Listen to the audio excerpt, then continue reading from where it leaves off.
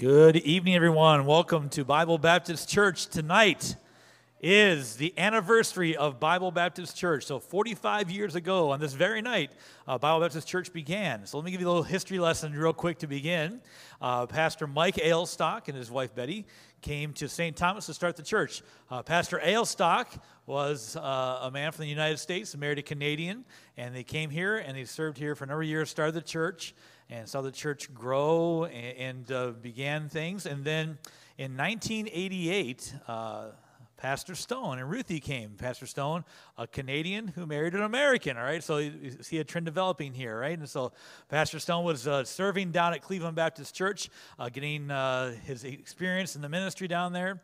And so he and Ruthie came here in 1988. I think there was 13 voting members, if I remember correctly, at that meeting that voted him in as pastor, and saw the church grow. And Pastor and Ruthie, Pastor was a senior pastor here for 30 years, still on the staff here, but for 30 years led our church through the building program and through the purchase of the property on Highbury and Bearing Precious Seed, and now travels for Bearing Precious Seed, and we all know that. And then just a few years ago, Pastor Yeomans took over, and he is an American who married a Canadian, all right? And so that's still a trend, a continuing trend here. But really, if you think about that, in the history of this church, for 45 years, only 3 pastors. That's unheard of. And even Pastor Yeomans just here now for the last couple of years. So even for that time, just 2 pastors. And that is that speaks of the faithfulness of the men of God that came here, but it also speaks of the faithfulness of a church. A church and a pastor is a relationship, right? So every relationship is two-way. And so it takes a faithful man and a faithful church to have a faithful ministry. And so that stat of just 3 pastors in all those years is a tribute to you as well. And so we celebrate tonight not just the men of God who've come our way, and not really just the membership and the people of Bible Baptist Church, but the faithfulness of Jesus Christ in our lives. And so we celebrate him tonight. And so we're thankful that you've come for our homecoming services, and it's been a great time already, and we're going to close it off tonight with one more message. Looking forward to that. Just one real quick announcement to let you know about this Sunday coming up. We are going to have a trunk or treat program after the morning service, and if you've ever been a part of that, we just go out in the parking lot, we open up our trunk, and we have the kids come by and grab some candy from us. So it's a good time. If you can come, prepare with some treats for them, that would be great. Kids are going to come and have costume on, and they'll come around and do that as part of the church just after the service on this Sunday morning. And we'll hope you'll take advantage and get something this week and be a blessing to our kids and give them lots of sugar and lots of candy and send them home to their parents, all right? So that's what we're going to do as a church, all right? So we're excited about what's going on tonight. Again, we have some music for you, and the preaching of God's Word is always the focus here. So thank you so much for coming tonight, and enjoy the music here as we begin.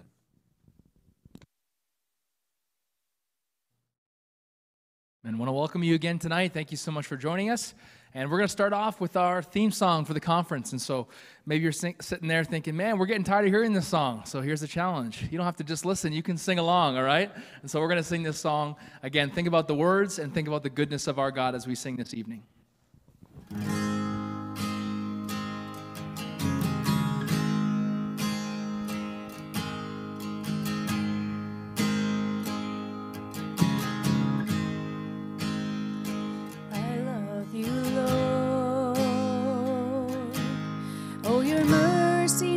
Fails me all my days. I've been held in your hands from the moment that I wake up till I lay my head. Oh, I will sing of the goodness of God. All my life you have been all my life you have been so, so good. With every breath that I am able, oh, I will sing of the goodness of God. I love your voice. You have led me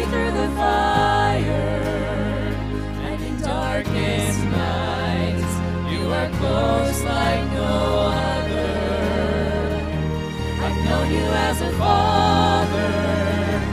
I've known you as a friend, and I have lived in the goodness of God. And all my life you have been faithful. And all my life you have been so, so good. With every breath that I am able, oh, I will sing of the goodness of God. 'Cause your goodness is running after, it's running after me.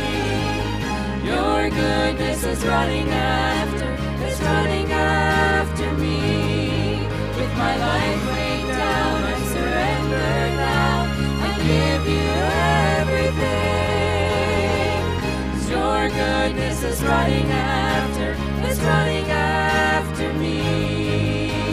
'Cause your goodness is running after, it's running after me. Your goodness is running after, it's running after me. With my life laid down, I surrender now. I give you everything. 'Cause your goodness is running after, it's running after me.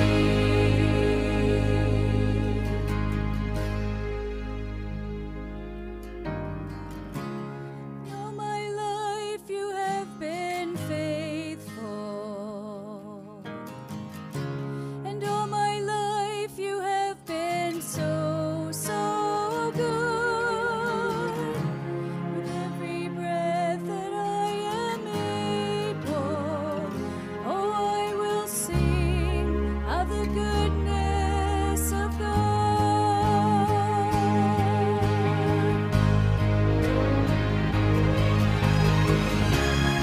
All my life you have been faithful,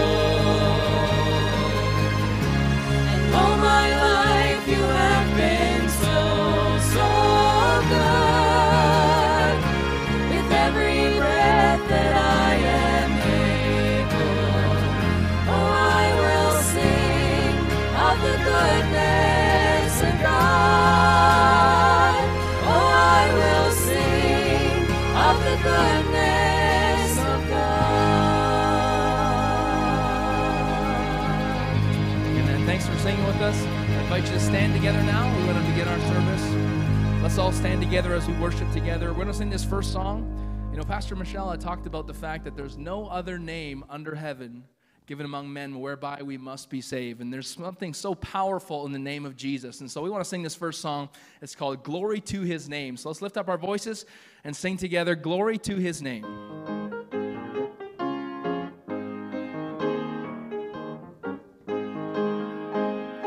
Down at the cross where my Savior died, down where for cleansing from sin I cried, there to my heart was the blood applied.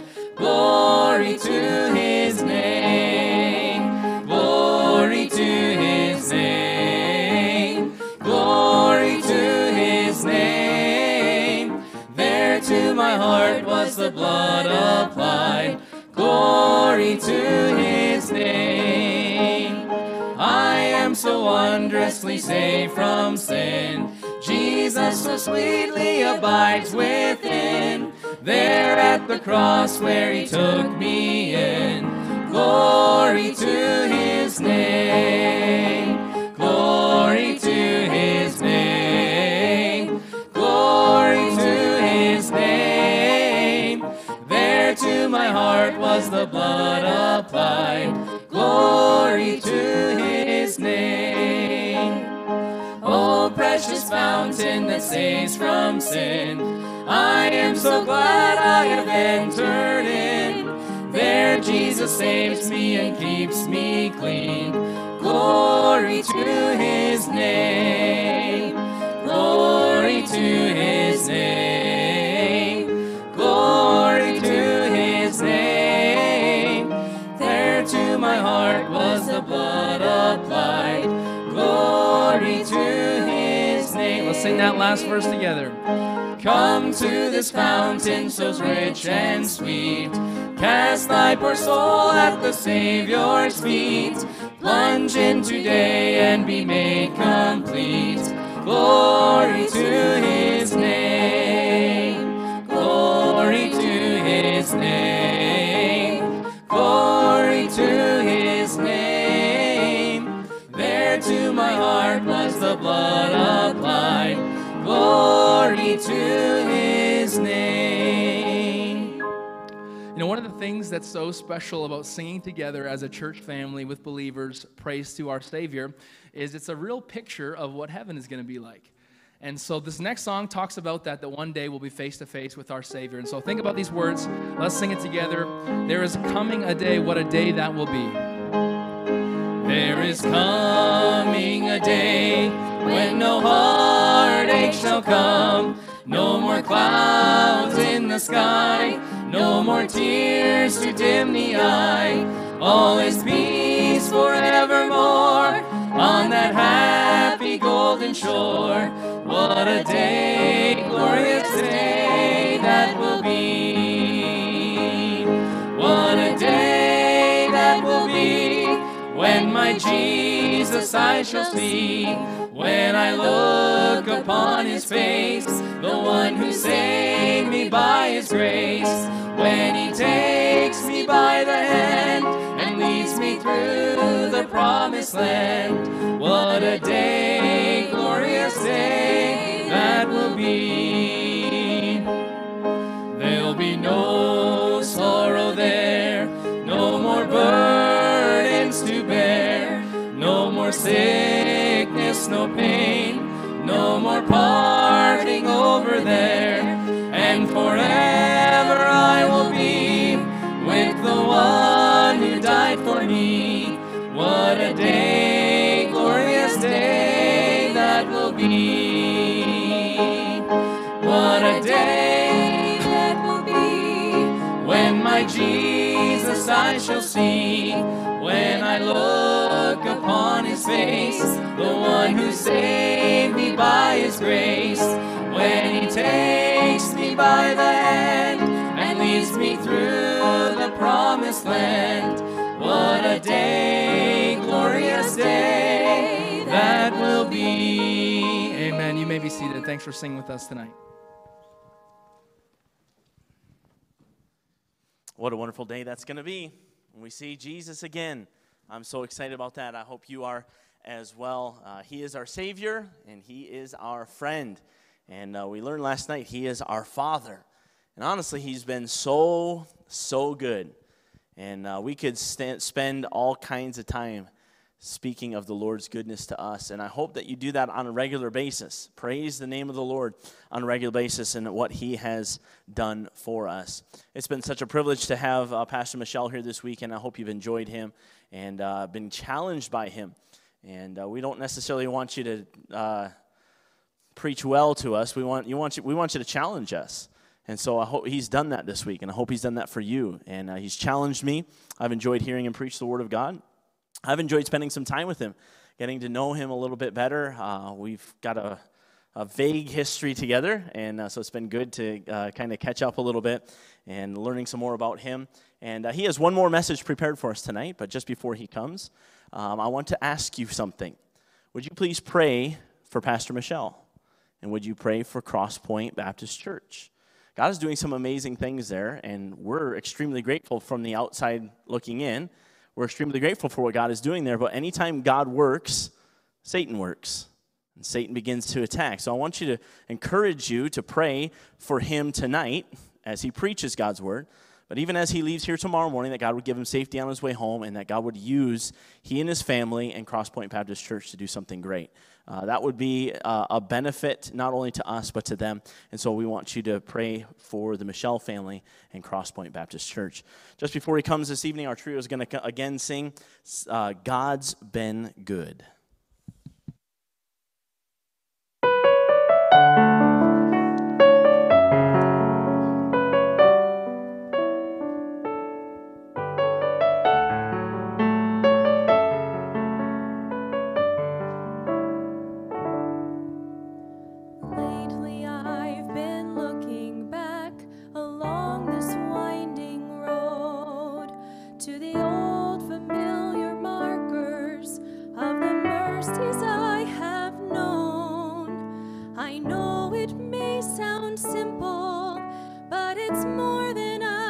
day. There's no better way to tell you than to say, God's been good in my life. I feel blessed beyond my wildest dreams when I go to sleep each night. Though I've had my share of hard times, I wouldn't change them if I could. Through it all, God's been good.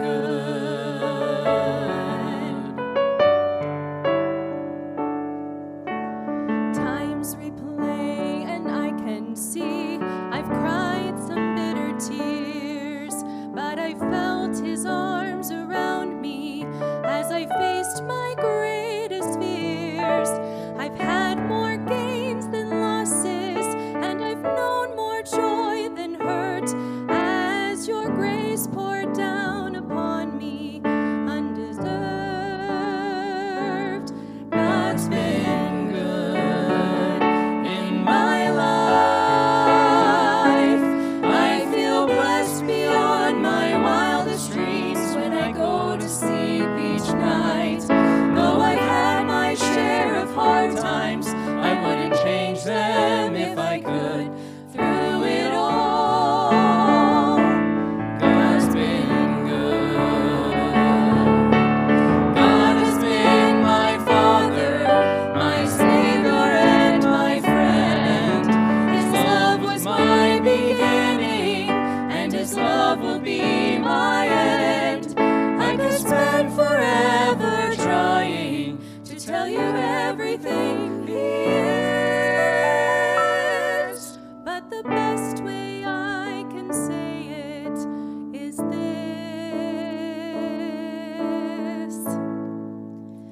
God's been good in my life. I feel blessed beyond my wildest dreams when I go to sleep each night. Though I've had my share of hard times, I wouldn't change them if I could. Through it all,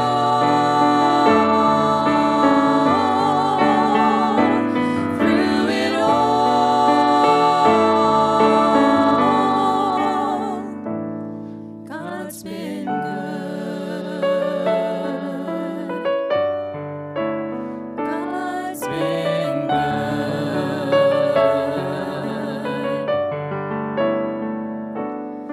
He's good.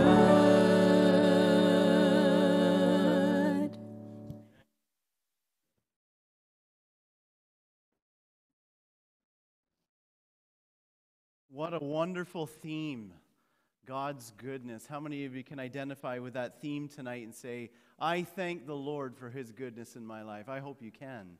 And maybe that song will just resonate in your heart and mind throughout the rest of this evening and this week. It's been great to be able to be with you, and I want to thank you for your hospitality and just your goodness shown towards us. We are humbled to be able to be used in some way, to be able to minister here this week, and I'm excited to get home, but I've thoroughly enjoyed these few days together. I want to thank you for praying for our church and for our family. If you're thinking about praying for our church, and I hope you are, pray for the members of our church. We are in a unique area and situation where we do have a lot of government workers in our church.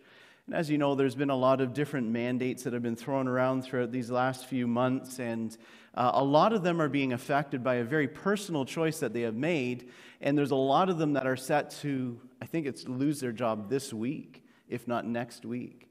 And so there's a lot of wrestling going on in the hearts and minds of some people over personal choices, and I know they would appreciate your prayers, especially affecting our area with government workers. I thoroughly enjoyed serving alongside of many of you today in the Bearing Precious Seed ministry. That was wonderful. I told someone tonight, if I lived around here, I'd be there like every day. You'd be out to say, what are you doing here again? I loved it. Kyle, when we got out, he was like, that was fun. I said, yeah, it was. It was a great deal of fun. And just to be able to sit with people and you're doing doing mindless counting. I think we were all counting today, right? Up to 10, right? 1, 2, 3, 4, 5, 6, 7, 8, 9, 10. 1, 2, 3, 4, 5, 6, 7, 8, 9, 10. Ban them. After a while, you just get to talking and you don't even think about it. I think I had some that were 14, 11. I didn't care at a certain point. So, you know what? As long as they're getting out there, that's all I cared about. So I was just banding them up and talking. No, I was careful, okay? I was careful.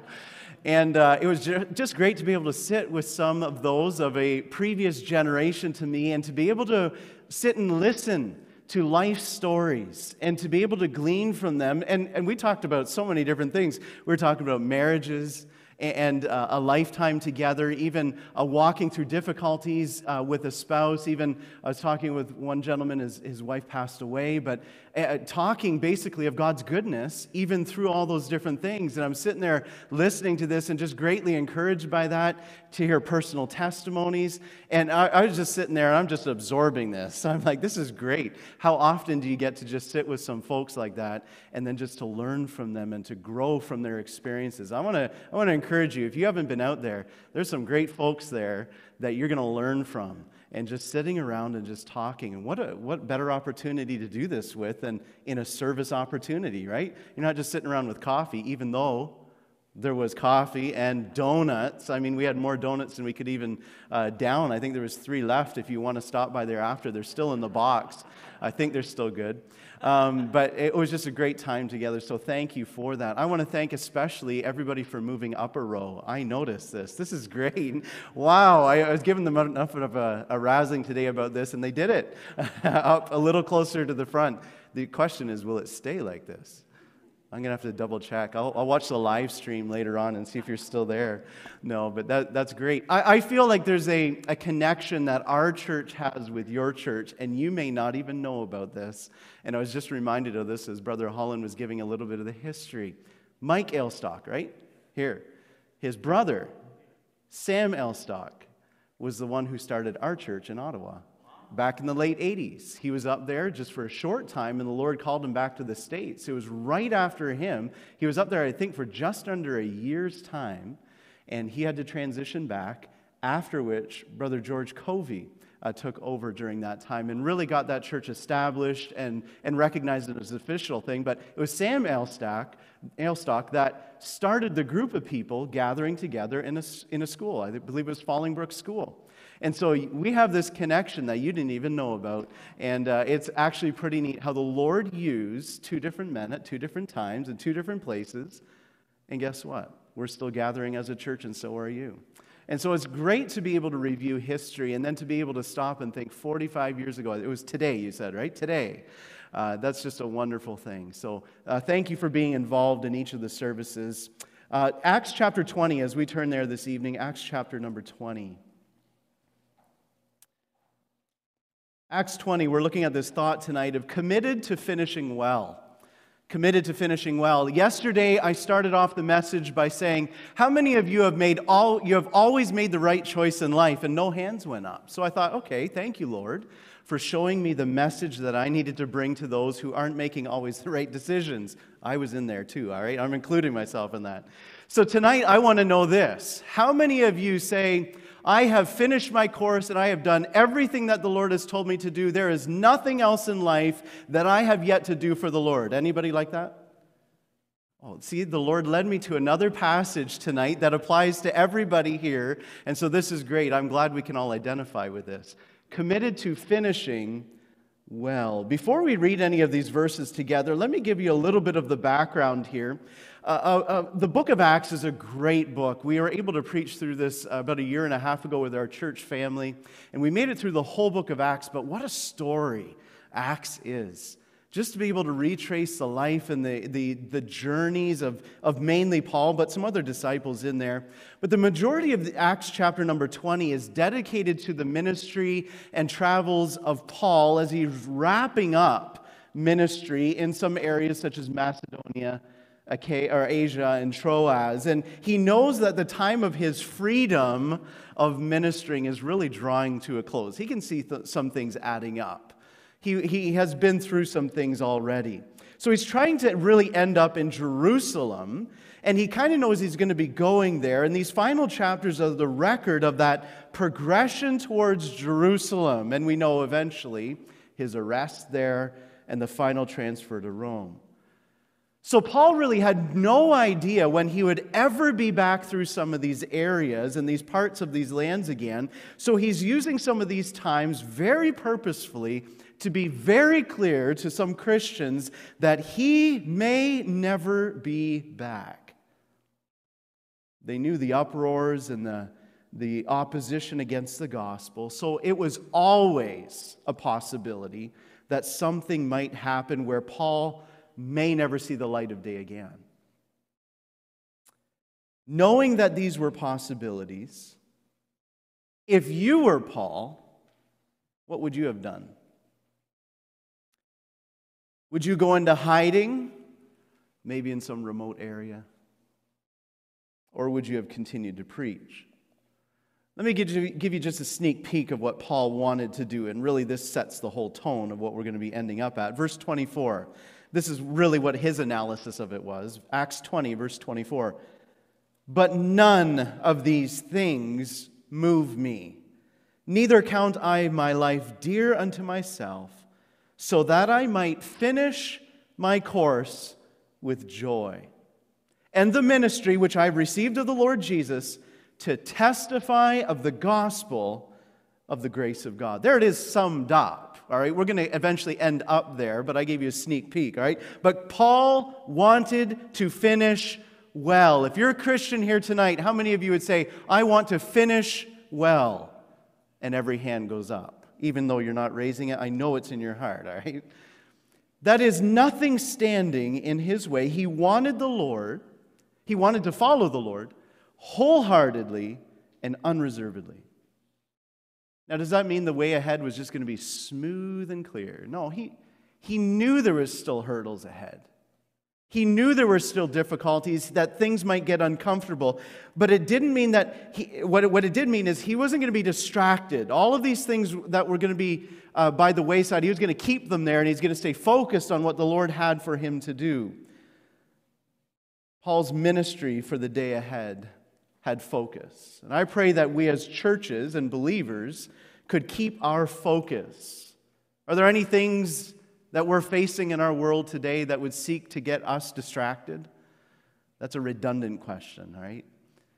There are many things that would seek to get our attention away from what Paul was saying here in verse number 24, this ministry of the gospel that the Lord has entrusted to him. He says, I don't want to be distracted from that. There are things even today that would seek to distract us. But in all the things that people are getting distracted with, maybe that you're seeing today, I got to ask you, is it leaving them with joy? Is what they find in the world leaving people with a sense of satisfaction? You think of the cares of this world that so many are drawn away to. Think of what this world has that people are getting themselves involved in. Think of even financial things, right? What about the financial markets of the world? Anyone like to follow the financial markets? It's an exciting thing because what? It changes every day, right? Things lose value, things gain value, and it's all over the map. But does that give people a sense of stability and peace? Boy, you see people get overwhelmed with that. Oh, I've been watching my portfolio, and it's this and it's all that. It doesn't give them peace or security. Think of the health focus that's consuming far too many people today, even to the point of overwhelming them with fear. Get involved in politics. Think of the political situations that are unstable as ever. The increasing immorality of society that's everywhere. The increasing epidemic of addictions of all kinds as people try and seek to find solutions to what they're dealing with within their heart. And unfortunately, failing marriage is on the rise. Mental health epidemics. All of these things that are pulling people away from truth. At the same time, some are realizing, and I pray you are tonight, that there's more to life than all of those other things that may seek to distract us. There's got to be more to life than those unstable things. And I do know this, God is still at work today in all of the confusion that we are facing. Some may think, where is God working? Just look for his hand. He is at work. And he is speaking to the hearts of men and trying to show them the better way. There is a way of joy and peace. And we know this. It's only found in him. Paul's time was not much different. I'm sure there were things in society that probably aren't even mentioned in Scripture, that maybe we could find in the history books, that we could look back at and say, boy, that must have made that culture a very difficult time to be in. Problems have always been there, but they've always been in different forms. Sin has always been the issue. Spiritual battles have always been raging, yet the answer has always been the same. It's Jesus, and just as Paul said here in verse 24, it's the gospel of the grace of God, the plan of salvation, and that God offers it to any man. And that's what Paul wanted to stay focused on and faithful with. He says, I've been entrusted with this, and I want to do this till the very end. I'm committed to finishing well.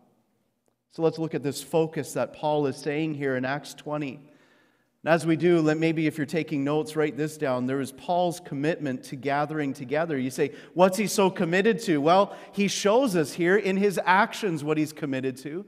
He had a commitment to gathering together. If we were to read earlier, we would see that there was opposition he was facing. He was in his travels and in his journeys, and he's finally arriving at Troas for just 1 week. And if you know that you never would pass by an area again, and if you were there just for one limited time, what would you do with the time that you had? Guess what he did? He went to church. He attends a church service. Look at verse 7, Acts 20, verse 7. And upon the first day of the week, when the disciples came together to break bread, Paul preached unto them, ready to depart on the morrow, and continued his speech until midnight. Now I feel kind of like Paul. I'm leaving tomorrow. And I find myself in a church service. How do you like that last little part? Were you following along as I was reading? What time is it? I don't even know what time it is, right? Until midnight, he continued his speech. And guess what? He's the guest preacher. What do you say against a guest preacher? Are you going to get out and walk out on me? You can do that to your preacher when he's preaching too long. Go, I got the roast in the oven. I got to go. You're not going to walk out on me, are you? Well, here he is, the guest preacher at Troas Baptist Church. And there's a couple of interesting things to note. Notice it was the first day of the week. The disciples were used to using this day. It was the very beginning of the church's practice, and they were really gathering together to celebrate the resurrection of the Lord Jesus Christ. And obviously, anytime that we gather together on a Sunday, that's what we're doing. We're celebrating our risen Lord. So they're gathered together for an evening service of all things, and the simple fact that Sunday was not considered to be the Sabbath day or anything, so that was probably a time that they were busy about doing different things and probably busy in working in business and maybe some even in slavery. I don't know what they had to fulfill beginning that day, but they came together at the end of that day. And our society is slowly conforming to that too. We know Sunday is not really a day that is always set aside for gathering together for church. Now, we believe it should be, but I remember growing up and listening to the radio when they started to announce that some stores could be open on Sunday. Any of you remember that? And they passed this and had these different changes and all that kind of stuff. My kids are growing up in a day and age where, hey, the things are always open that you need. But even in their context, they still found the time and they placed the priority on gathering together. That is what the priority of the church is anyways. The gathering together of believers. I happen to think that together is in the same place. In the same place. It doesn't matter whether we're ever allowed to gather indoors. And I know your church, as of this past Sunday, it was the first time you were in here, but you could gather together under a tent on a property.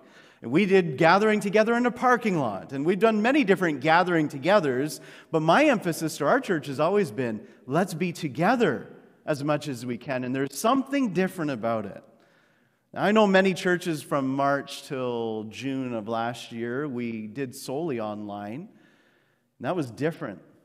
We had to pre-record our things. We weren't able to do live at first, and so I went in on Saturdays and we pre-recorded things and then showed them on like they were live, and our whole church thought I was live, and I wasn't lying to them. It was just a way that we could do this, but they were sitting at home, and guess what I had to do with my family too? We had to sit on the couch, and I had to watch me. I hate cameras. I wish I could tell them to turn those off. I don't like being on camera. It's the last thing I'd want to do. But I had to sit there for 2 months and watch me. And as I sat there, I thought, you know what? It was meeting a need in the moment when we really didn't know what was going on, but I said to myself over and over, this is not church. We got our kids dressed up every Sunday morning. We were in our Sunday clothes, sitting on a couch alone. That was weird. To me, in my mind, it's not biblical. I think there's something to be together. There's something different when someone's speaking like this to you rather than on a screen when you can mute him, right? Now, there's probably times you wish you had that same remote in the pew, right? There's something different about it. You're confronted with it when you're here. Can't get away from it. So here we are gathering together in the book of Acts, Acts 20, and they're committed to it. They're gathering together at an evening hour after probably a very busy day. Maybe you can identify that with that right now, the first day of the week. But also, what did they do? They had the Lord's Supper. The term breaking of bread often referred to this observation of the Lord's Supper, and they were continuing to do this. And by the way, we still continue to do this as a church family. It's probably one of the better things that we can do when we are together. It's hard to do it over a screen. When you're together, you can share in this Last Supper together in the Lord's Supper. We're actually doing it as a church this Sunday evening. And we use that time as a very special time to remember the Lord's death until He comes. So by observing this regular time, they didn't forget it.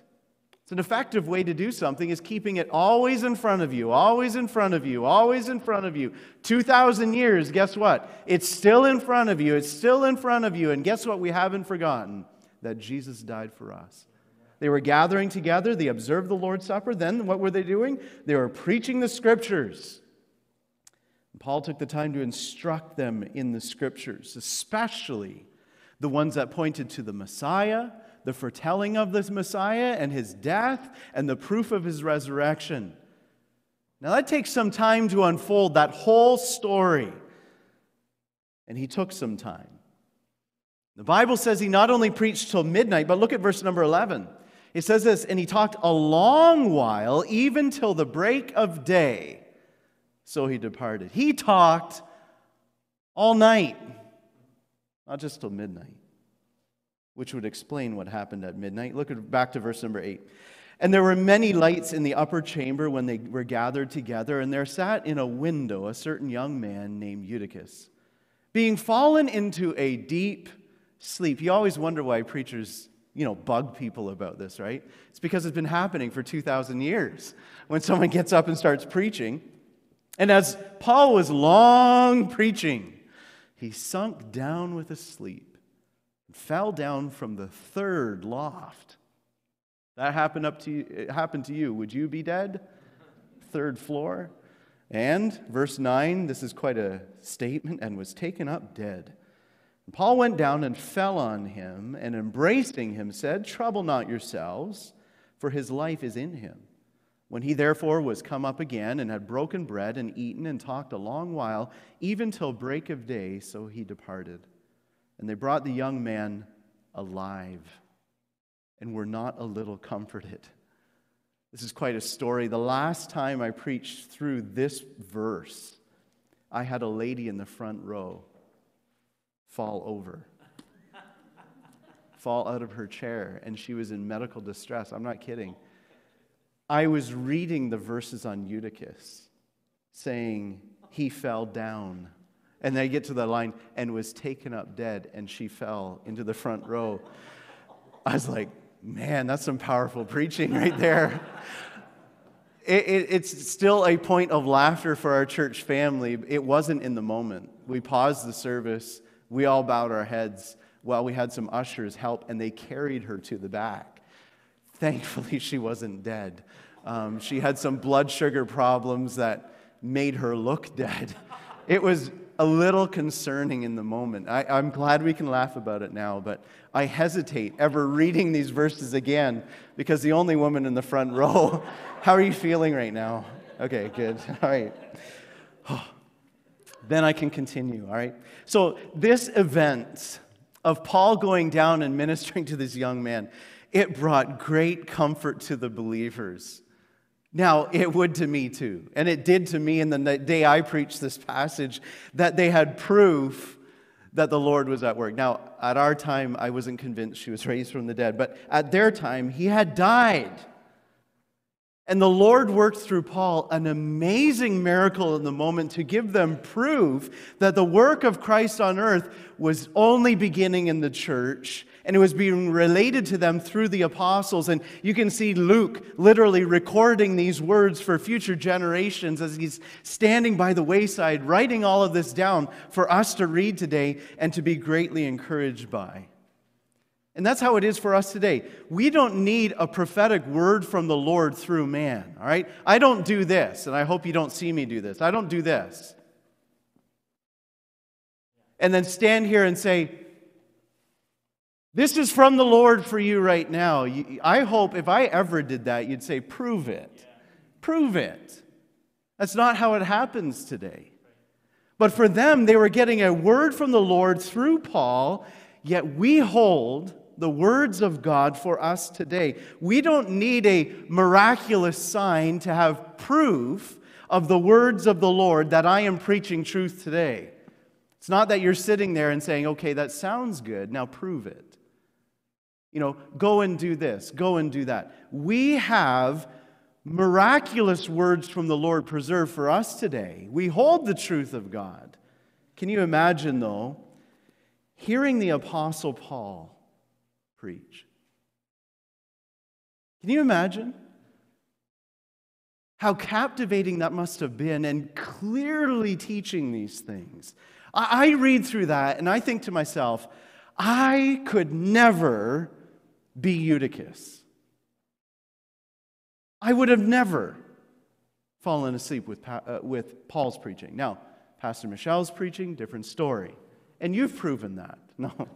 No, I wouldn't say that. I would never point out anybody. But Paul? Man. I had to pause and think for a moment and ask myself, what is it that I have no trouble staying awake for? What is it that so captivates me that I would never fall asleep? You know, for some, watching a game of chess is captivating. Some are just so enamored with it and look at it and watch every move and would never fall asleep. Others, you're thinking about that going, man, I'd be asleep after the second move. For others, it's maybe sitting in a tree watching for an animal to come walking underneath so they could take a weapon and kill it. Others of you think, how could you sit there for 2 to 3 hours and not fall out of the tree stand half asleep? What captivates you, right? For some, it's holding a fishing rod and watching a bobber for hours. Kyle loves fishing. My wife does for a time, but hours? For others, it's reading a book. I got to be well rested in order to be reading. Because if I start reading and I'm tired, guess what it does to me? Puts me out. For some, it could be a boring, sappy movie. And sometimes I have like 3 girls at home and my wife, and they get to choose the movies. Guess what we get to be watching sometimes? Boring, sappy movies. Guess what it does to me? Puts me out. We're supposed to be watching it together. You might take that same person and put them under a sermon and under a pastor who is slightly more animated than a bobber or a book, and suddenly they're falling asleep. Why? What causes that? Hey, I have to ask myself the same question sometimes. But I suggest to you, it has to do with our level of engagement and interest. The Bible would call it, liken it to a hunger.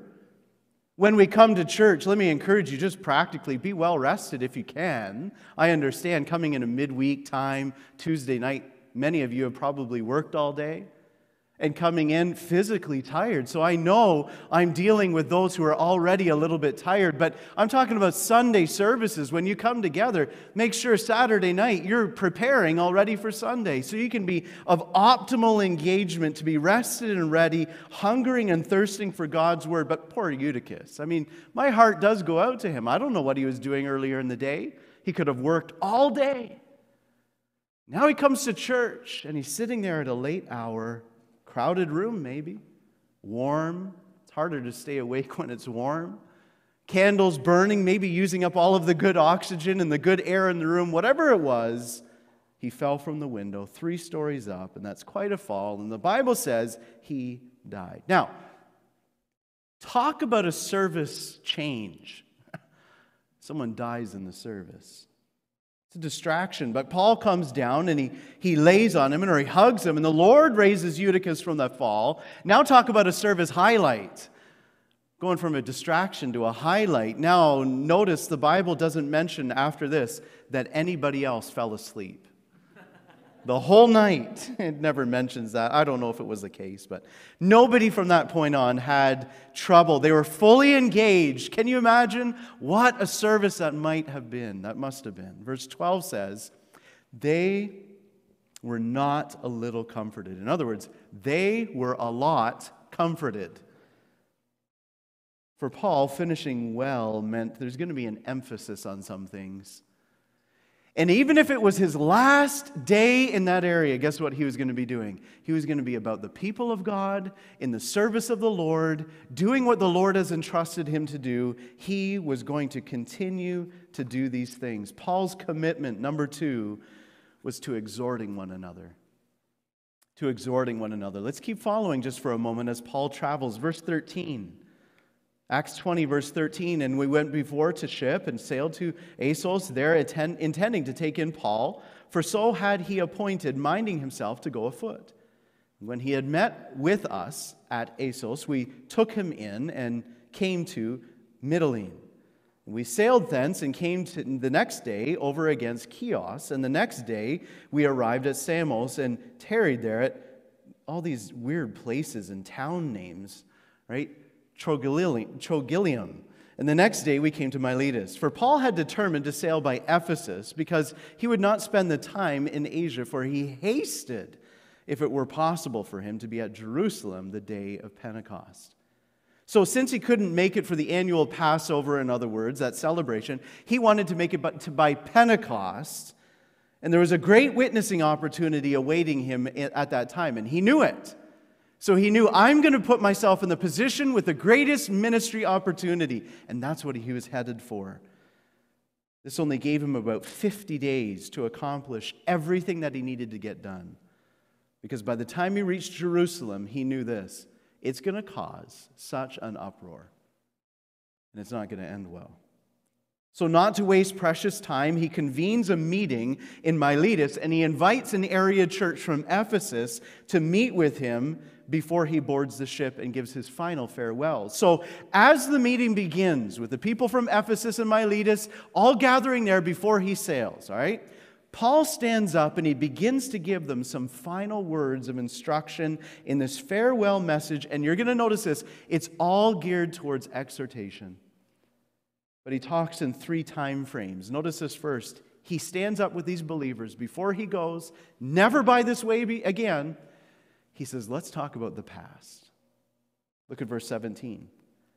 And from Miletus he sent to Ephesus and called the elders of the church. So he's having this gathering. And when they were come to him, he said unto them, ye know from the first day, remember back then in the past, that I came into Asia after what manner I have been with you at all seasons, serving the Lord with all humility of mind, with many tears and temptations which befell me by the lying in wait of the Jews, and how I kept back nothing that was profitable unto you, but showed unto you and have taught you publicly from house to house, testifying both to the Jews and also to the Greeks, the repentance toward God and the faith toward our Lord Jesus Christ. Remember that, my friends?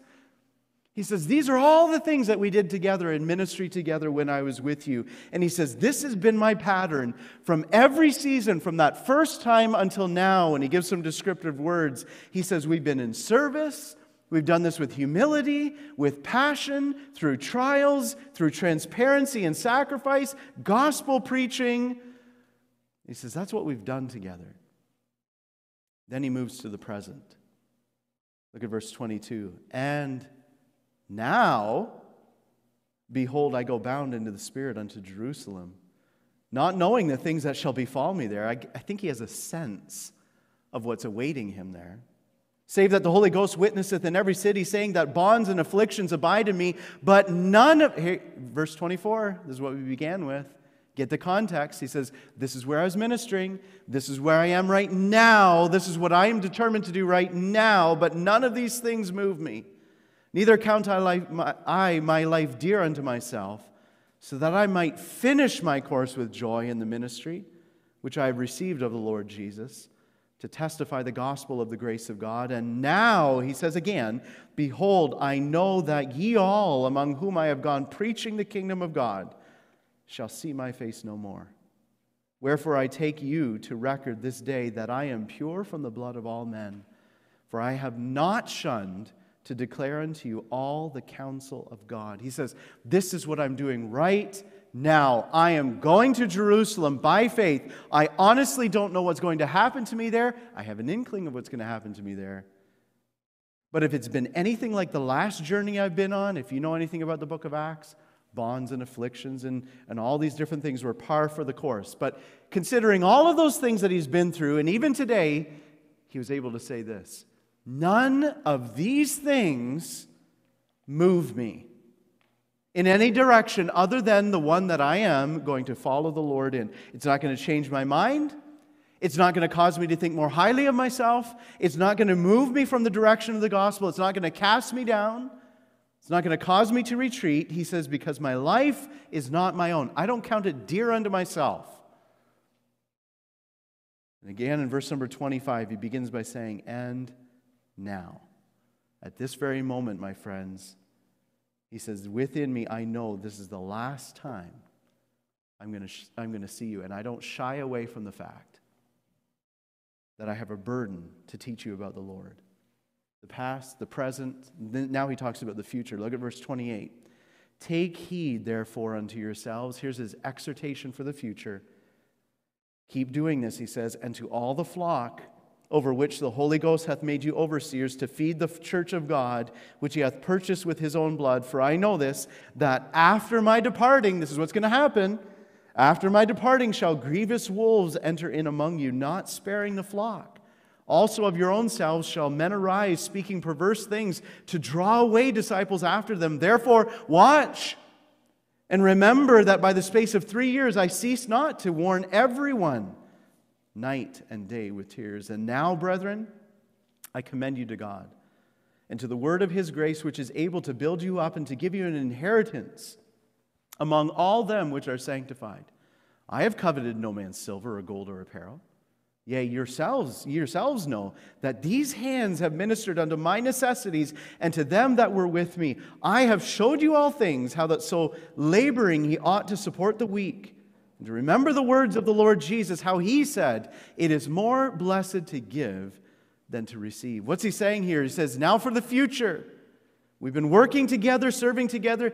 Let me give you some exhortation, some warning, some encouragement. And Paul says this, take heed to yourselves. He says, watch.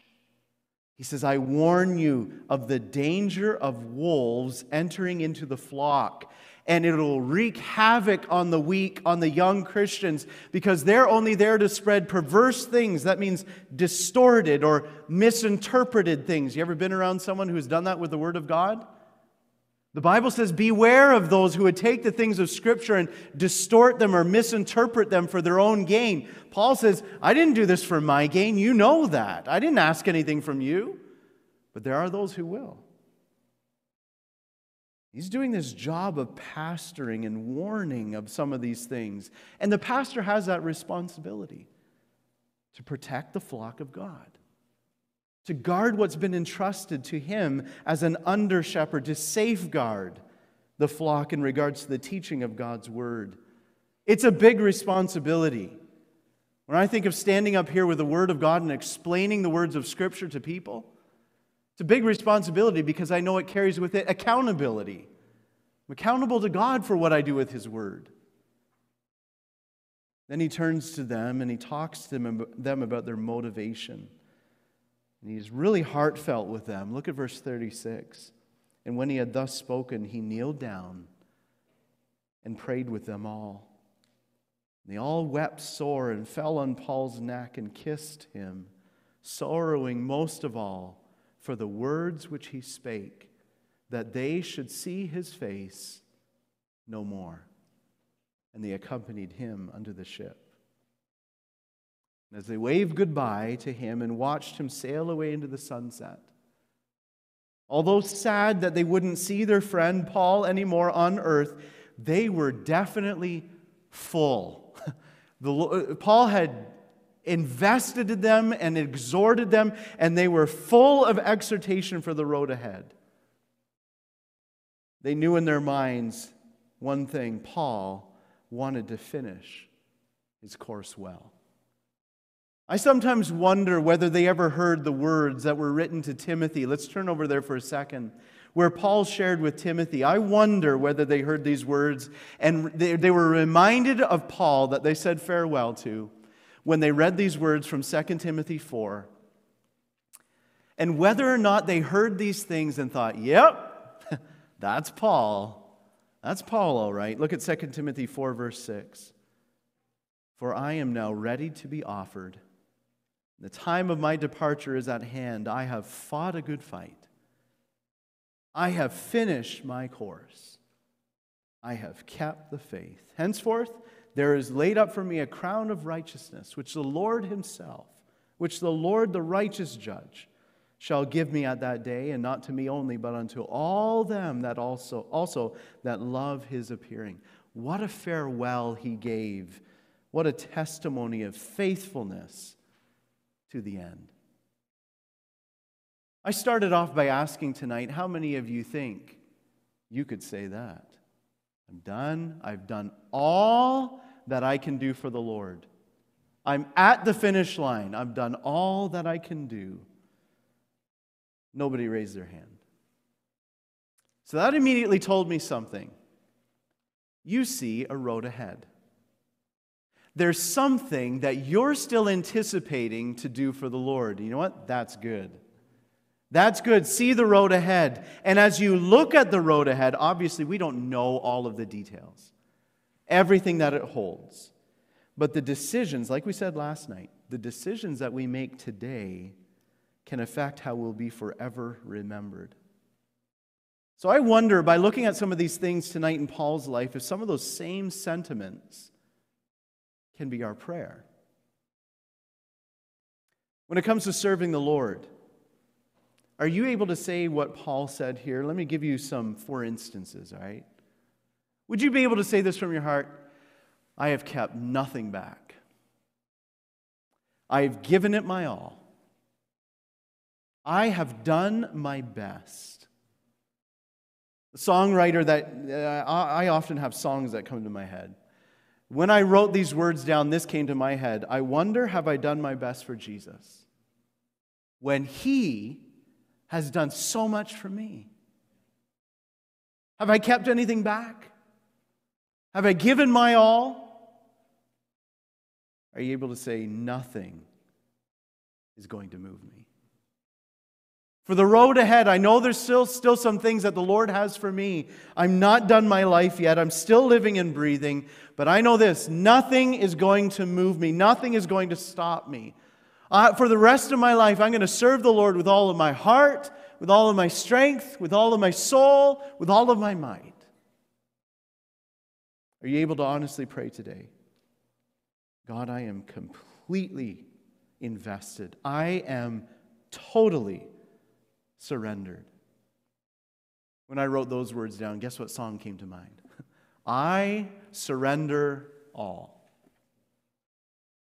I want to finish my course well, giving God the best of the rest of my days.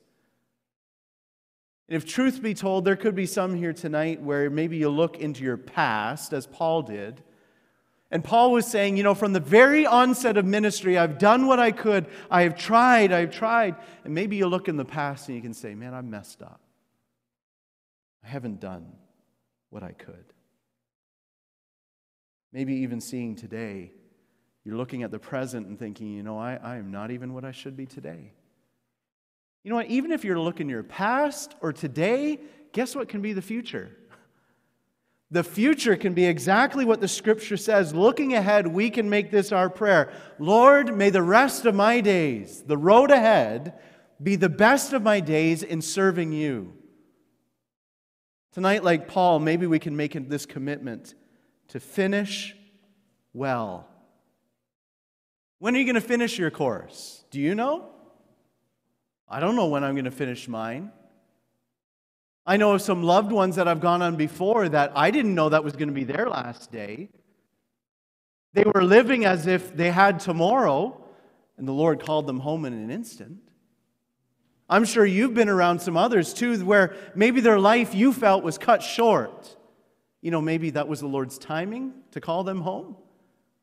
When's the end of your course? None of us know. None of us know. But we can look at what we are today and what we want to be for the Lord tomorrow, and we can say, Lord, I want to finish my course with joy in the ministry of the gospel.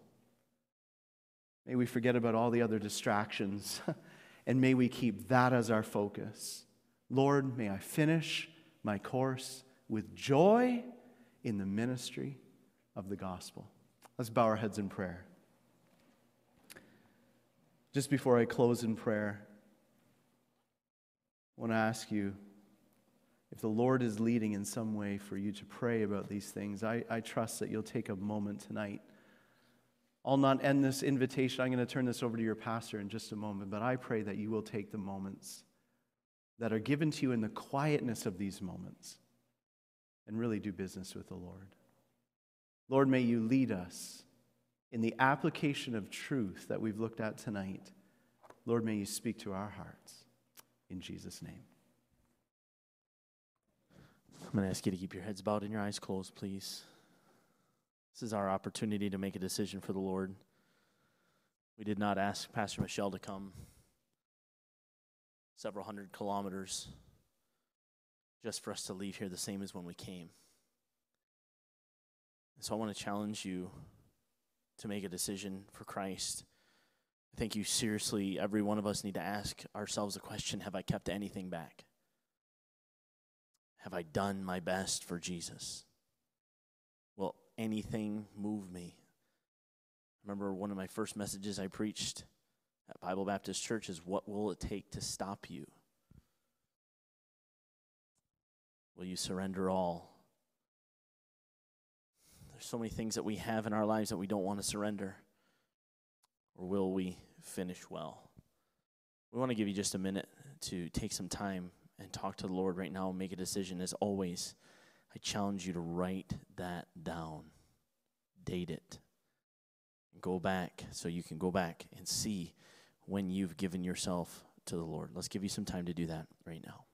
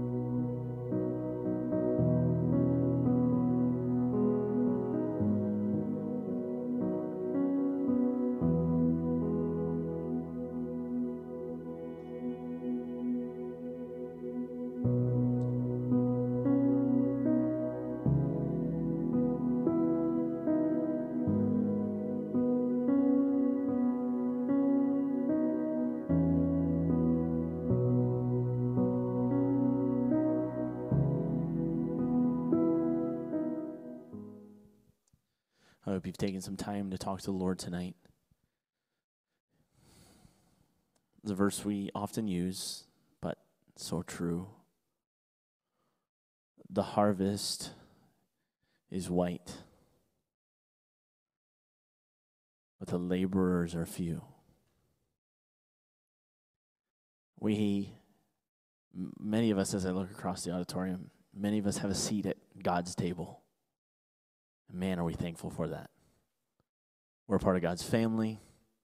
We have the blessings of God. But there's not many of us that want to work in his field. We'll partake of the good of God, and we've got our fire insurance. But man, we don't want to do anything for him. History proves over and over and over and over and over again that a life surrendered to the will of God gives such a great eternal rewards that we could never even ask or think about.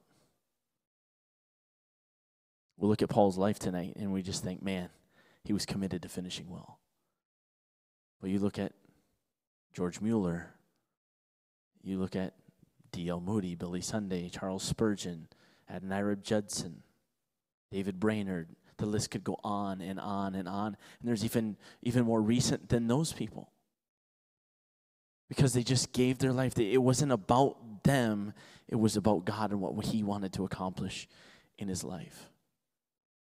So I hope this has been a challenge to you. I hope you'll be invested in the kingdom of God. God is too good to not be invested. He's given us so much, and I hope that you'll give your life back to him. And no, that doesn't mean you have to quit your job. You can do that while at your job. You can be such a powerful witness at your workplace. You can be a powerful witness in your neighborhood. All opportunities. Man, I want to preach. It's good. Thank you so much, Brother Michelle. I am so grateful for all you've done for us this weekend, for allowing the Lord to use you. It's been such a help. God has been so good. And if I can just take a moment, God's been good in my life. And over the last year and a half, I've seen God work in my life in some crazy ways. And I'm so thankful. And I'm thankful for the staff that God has put in our church. As I was thinking, as people were giving testimonies the other night, I think each one of us had our complete and utter frustration moments. And the others, with their relationship with God, would often bring us back. I remember I was in a bad place. It was December of last year. I was in a bad place. I was frustrated, extremely frustrated. And two godly men sat beside me in the sound booth and said, let's think about this. So guys, I'm thankful for you, and I'm thankful for God, you allowing God to use your lives here at Bible Baptist Church. I say that publicly because they do so much that you would never see. And they deserve some respect. But listen, they don't do it for this. They do it because God's working in them. And so it's the goodness of God that constantly is working here. And I'm so thankful for every person in here that has allowed God to use them. That's been an encouragement. That's been a help. Listen, God is working individually in our lives. And it's so wonderful when we see it, and so wonderful when we get to experience it. But that's the goal. Continue to look for God every single day. Search the scriptures. Study to show thyself approved unto God. A workman that needeth not to be ashamed, rightly dividing the word of truth, because it's the scriptures that we need to go back to. It is the power of God unto salvation. And so I'm so thankful. I'm so thankful for what God has done in my life. I'll say this out loud. I am thankful for COVID. Some of you are not. And I understand that. But honestly, I'm just so thankful for what God has taught me. He has cut me down a peg, as my dad always used to say. And so I'm thankful for that. And I'm thankful for every person who's come alongside, challenged, encouraged, and done all of that. And so I'm just so thankful for that. Thank you for coming. Thank you for being faithful. And if there's anything that we can do to help you in your relationship with the Lord and in what God has called you to do, please let us help you. Talk to us. Let us know what's going on in your life, and let us try to get you to where you're going. We want God to use every single person in this church. All right, that's all I have for you. Thank you so much for being here. You are dismissed.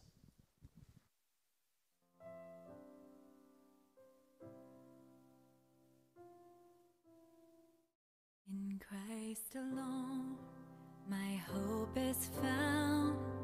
He is my light, my strength, my song. This cornerstone, this solid ground.